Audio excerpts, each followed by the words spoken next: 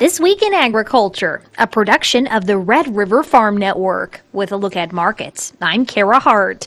The grain markets closed higher Friday. Livestock markets closed mixed.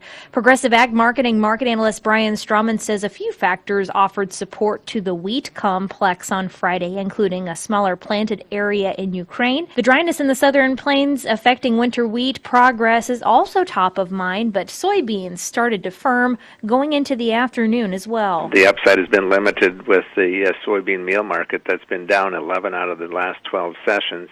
Estimates of, again, larger numbers for next Wednesday's report.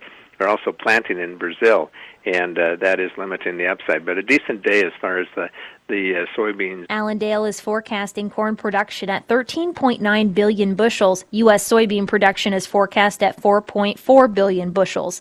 That's on par with the latest USDA estimate for corn production and slightly higher for soybeans. The brokerage firm is predicting the average corn yield nationwide at 172.4 bushels per acre. Soybean yields in the U.S. are forecast just below 51 bushels per acre. USDA will release its next supply-demand report on Wednesday. While the U.S. is harvesting corn and soybeans, Brazilian farmers are starting to plant. Brazilian crop agency CONAB is forecasting Brazil's 2022-23 soybean crop at a record 152.4 million metric tons. Last year's soybean crop in Brazil was the second largest ever despite their drought. Brazil's corn crop is forecast at 126.9 million tons, also a record if realized. Summit Commodities market analyst Tim Marsh says South America is a quiet but active market factor right now. Planting progress in Brazil is on pace with previous years. The thing that determines and can dictate how that all goes is whether or not we're in a La Nina or an El Nino, and we're still in a La Nina right now, which would indicate drier conditions down there, but it's not. It's fading. The La Nina is fading. It's predicted to phase out by the time we get to their growing season.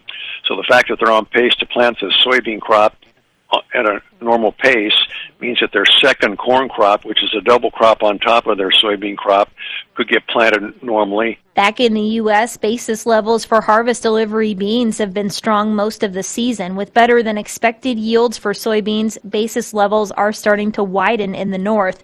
Van Ahn Company market analyst Christy Van Ahn says it's not bad, though. Overall, given the history of where we've seen bean basis before, it is still very strong. Corn is hit and miss, right? You know, I've been a little bit disappointed because here in Minnesota, our corn basis is really strong. There's been some great basis pushes for harvest delivery on corn. I'm not quite seeing that yet for the Dakotas, and that's been a little bit on the disappointing side. The barge back up on the Mississippi River due to low water levels is starting to reflect in basis across the region. Van Ahn says that may stick around longer term. OPEC and its allies, including Russia, will cut oil production by 2 million barrels per day to boost prices.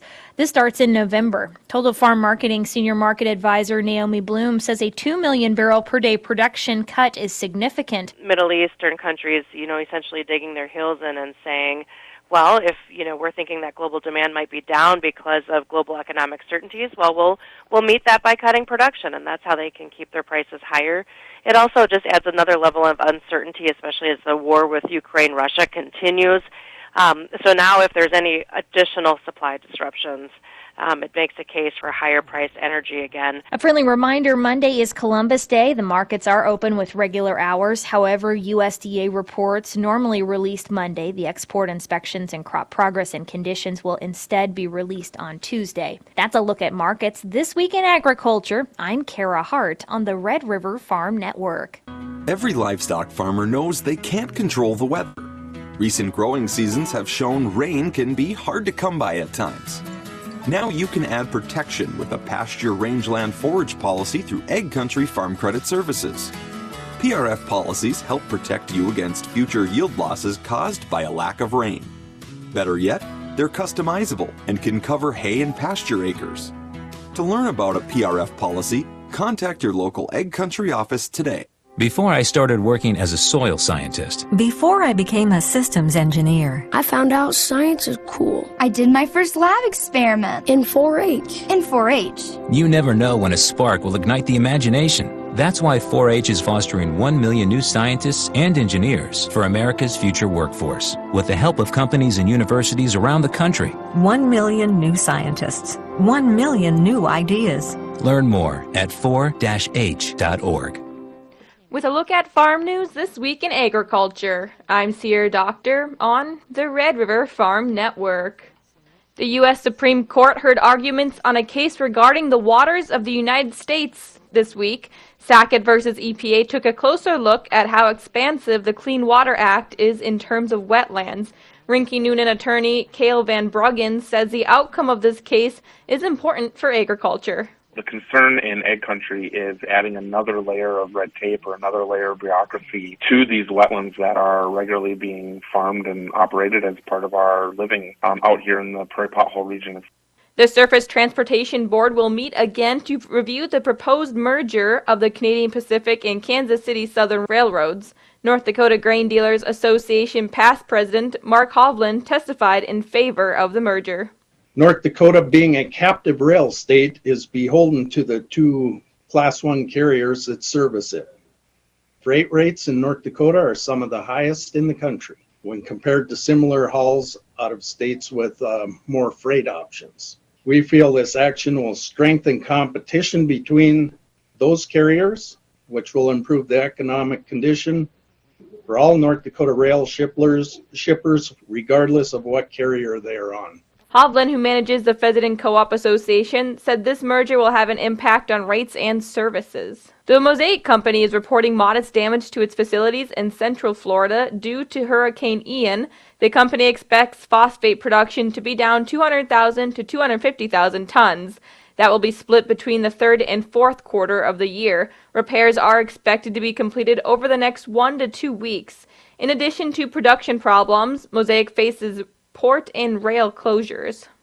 South of St. Louis, Missouri, Mississippi River levels remain low due to a lack of moisture. The low levels affect channel depth and width, meaning barges can't be unloaded as heavy as usual. In some instances, Story Transportation Coalition Executive Director Mike Steenhoek says barges have grounded. When you have to light load a barge, every foot left of water depth you have available is the equivalent of putting 5,000 fewer bushels of soybeans per barge. And when you think about how a typical barge can handle 50,000 bushels of soybeans easily, you're looking at a 10% reduction just by mitigating that water depth 1 foot.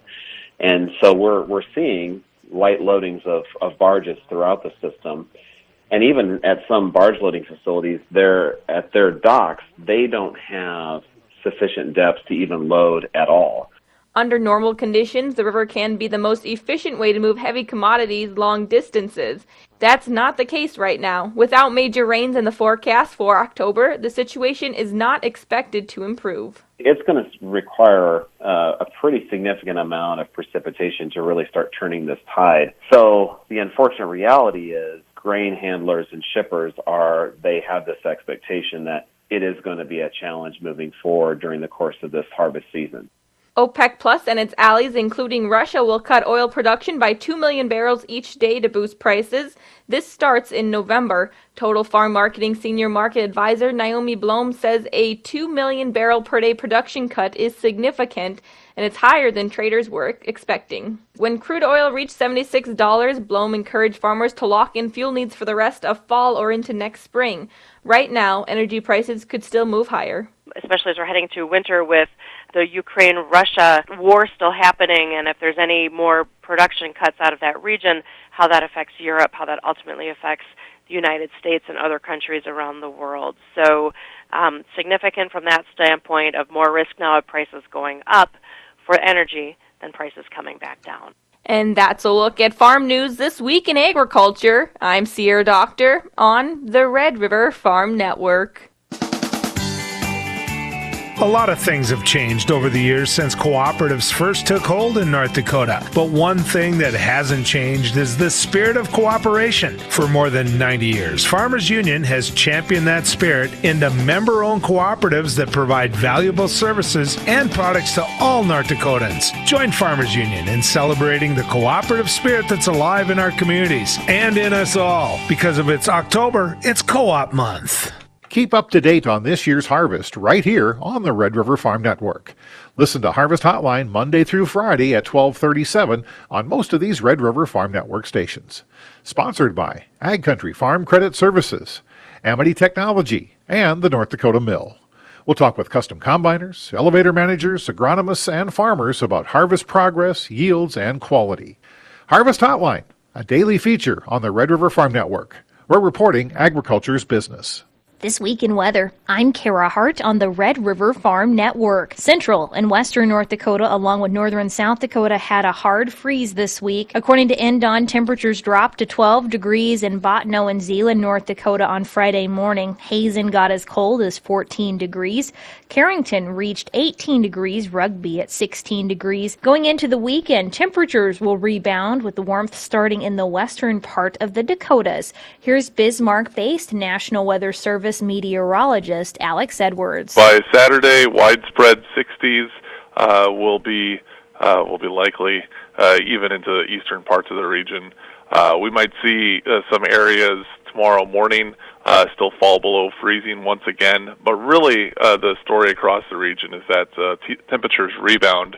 So we'll see 60s across the northern plains on Saturday, and then as well on Sunday, and even especially so on Monday. Before the next cold front moves in, Monday we'll be seeing highs from the mid-60s to even the low 70s in some places, which gets to about 10 degrees above normal now. La Niña will change up the weather in the next few months. Here's North Dakota Agricultural Weather Network Director Daryl Richardson. Because we're third-year La Niña, but I think a lot of people are going to be surprised how noticeably different the weather will be in the next 6 to 9 months over what it has been, because the QBO being westerly with La Niña historically is a different animal than what we've seen the last couple of years. Richardson says the weather outlook favors drier than average weather. In fact, the U.S. Drought Monitor is saying that the drier conditions got worse across portions of South Dakota and Minnesota in the last week. North Dakota is dry too, but conditions stayed the same as the previous week. Commercial barge traffic on the southern Mississippi River is at a stop. 100 towboats and 1,600 barges have been lined up in Providence, Louisiana. At least 2 other areas on the river have also been shut down. The drought reduced water levels significantly. In fact, some barge lines are starting to force majeure loads as the Mississippi River levels continue to drop. That means lighter loads and restricted transit. StoneX Group Director of Fertilizer Josh Linville says that is going to delay fertilizer coming north. This is one of those situations couldn't really happen at a worse time. And some people have been sitting there saying, well, it's okay because fertilizer doesn't get applied until 30 days from now. The reason why it's so important today is you've got to think through how long it takes to get material in place. And this is one of those things we've been trying to educate the market on. You know, if you load a barge in the Gulf of Mexico and you're moving it north, some of these terminals that you're looking at take 2, 3, 4 weeks to get to. It's not exactly a fast process. So you've got to move it up there, and that's where we start to get into a little bit of a hickey. 2-3 weeks, we are looking at the fall season right in front of us. From a fertilizer perspective, though, Linville says that situation could be worse. Sugar beet harvest for the American Crystal Sugar Company continues following some heat shutdowns this week. Here's Red River Valley Sugar Beet Growers Association Executive Director Harrison Weber. Generally speaking, up and down the valley, we had some good reports in pre-pile, especially later on in pre-pile, and we've continued to build off of that as we moved here into the campaign. And, I think right now we're looking at a strong 26-ton crop, certainly below yield average, but in terms of total volume, because of our extra acres we planted, we're going to be right there. Friends and neighbors of former Towner County, North Dakota farmer Doug Dolmage are showing up to lend a hand with harvest. FMC Territory Manager Bill Connor, a close friend of Dolmage, says it started with wheat and flax in September. For 3 days this week, it's been all about soybean harvest. There's anywhere from, 6 to 8 to 10 combines, countless semis, grain cart drivers, people just showing up without equipment saying, I'll run a combine, people driving from 40, 50, 60 miles and saying, I'll run combine for 2 days. He knew so many people through social media and farming and his seed business and his college years and farming, and everybody just has been devastated by this. And they just want to help. They want to show their respect. And the comment that everybody's making is Doug would have been the first one to show up on their farm if something bad ever happened. That's a look at this weekend weather. I'm Kara Hart on the Red River Farm Network. The Right Choice program is a program that's designed to utilize multiple varieties, whether it be varieties of corn or soybeans or sunflowers. It's a great way for our customers to look into our lineup a little bit deeper. It gives them a chance to see a couple products maybe they wouldn't, and it's really something that everybody should be doing. You should plant multiple varieties every year anyway, and you get something back for it. God, who doesn't like free stuff, right? Need seed, think ProSeed. ProSeed.net, great seed at a reasonable price. Keep up to date on this year's harvest right here on the Red River Farm Network. Listen to Harvest Hotline Monday through Friday at 12:37 on most